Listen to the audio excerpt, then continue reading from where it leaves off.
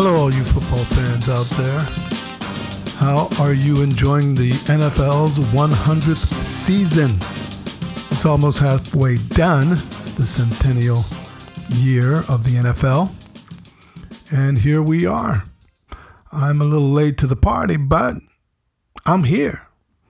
Oh, by the way, my name is Dwight Hicks, formerly of the San Francisco 49ers, team of the 80s. Played free safety and was very fortunate enough to win 2 Super Bowl championships. It's hard to do, and I was glad that I was a part of it. Anyway, I just feel that since it is the 100th season, and I've been part of it, there's a lot of people out there with podcasts, and I figured, why don't I have one? I played the game. I know a little bit about it. And even though the game has changed, some for the better, and for you purists, I'll let you question whether it's for the worse or not. Anyway, we're here, and there's 2 teams that seem to be trying to separate themselves from the rest of the pack, and that's the New England Patriots and the San Francisco 49ers. I mean, they're the only 2 teams that remain undefeated. The Patriots, one reason that they are up there and undefeated is because they have the number 1 offense and defense in the NFL. And even though the 49ers aren't putting up as many points as the Patriots, they have the number 1 defense in the NFC. But when you look at the breakdown of the AFC and the NFC divisions, the NFC North, which consists of Green Bay, Detroit, Chicago, and Minnesota, I mean, they're giving up the least amount of points. And this statistic sometimes is overlooked because the game has evolved into more of a wide-open passing game. But as the saying goes, offense sells the tickets. Let's hear it. Defense wins championships. Now, that being said, the Patriots also lead the league in takeaways, with twice as many interceptions as any other team in the NFL. And that's saying a lot, because mostly they're known for Tom Brady and gang. But as I said, defense wins championships, and they're the number 1 defense in the NFL. Now, another aspect of the game that's overshadowed by offensive productivity are penalties. Penalties can be very unforgiving, especially during the crucial moments of the game. So of all the top teams that are leading their respective divisions, the San Francisco 49ers are the most disciplined. I mean, they are ranking the 4th least penalized team. And if they can continue to be that disciplined and avoid injuries, I mean, they'll be right in the mix to compete for a division title, or the least, they'll make the playoff.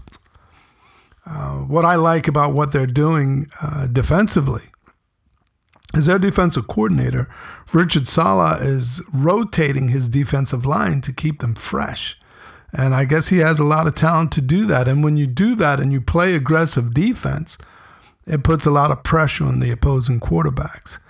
And I could tell you, when we played Dan Marino in Super Bowl 19, him and Duper and Clayton and their offense had a record-setting season.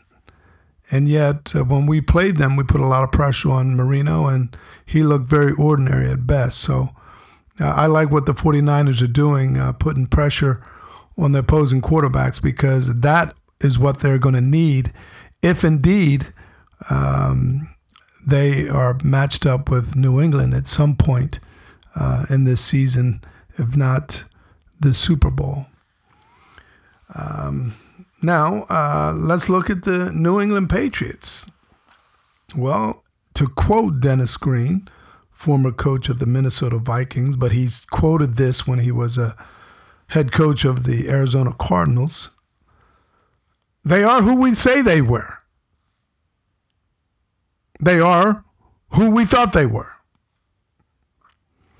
He didn't say this about Tom Brady, but he was talking about the Chicago Bears when they came back and beat the Arizona Cardinals after blowing a 21-0 lead in 2006 season. But anyway, Brady, getting back to New England, he seems to defy Father Time. I mean, wow, this guy, he looks as sharp as ever, and he continues to excel at a very high level. I mean, he has the luxury of having almost like twice as much time as any other quarterback in the league to find a receiver. I mean, and he has to give thanks to his offensive line. I mean, they're incredible. And they need to be singled out, because the only time you'll hear their names is when they're called for a holding penalty. And they are Marshall Newhouse, Joe Thuney, Ted Karras, Shaq Mason, and Marcus Cannon. I mean, these guys, they make it happen. I mean, if they didn't do their job, Brady would not have that much time. I mean, hell, I could go and play quarterback for New England and probably have maybe not as much success as Tom Brady, but I think I'd do all right. But even though Rob Gronkowski is not one of Brady's targets any longer, Brady still has Edelman, Josh Gordon, Philip Dorsett, and Sony Michel to throw to. But even though he has all that, what impresses me the most is about New England's attention to detail. I mean, love him or hate him, that emanates from Bill Belichick. And Belichick didn't invent the formula. He didn't try to reinvent the wheel. But Belichick is smart enough to understand what works. Because football is a simple game. Most coaches try to overcomplicate it. Belichick's goal was to build a dynasty, and that's exactly what Belichick accomplished.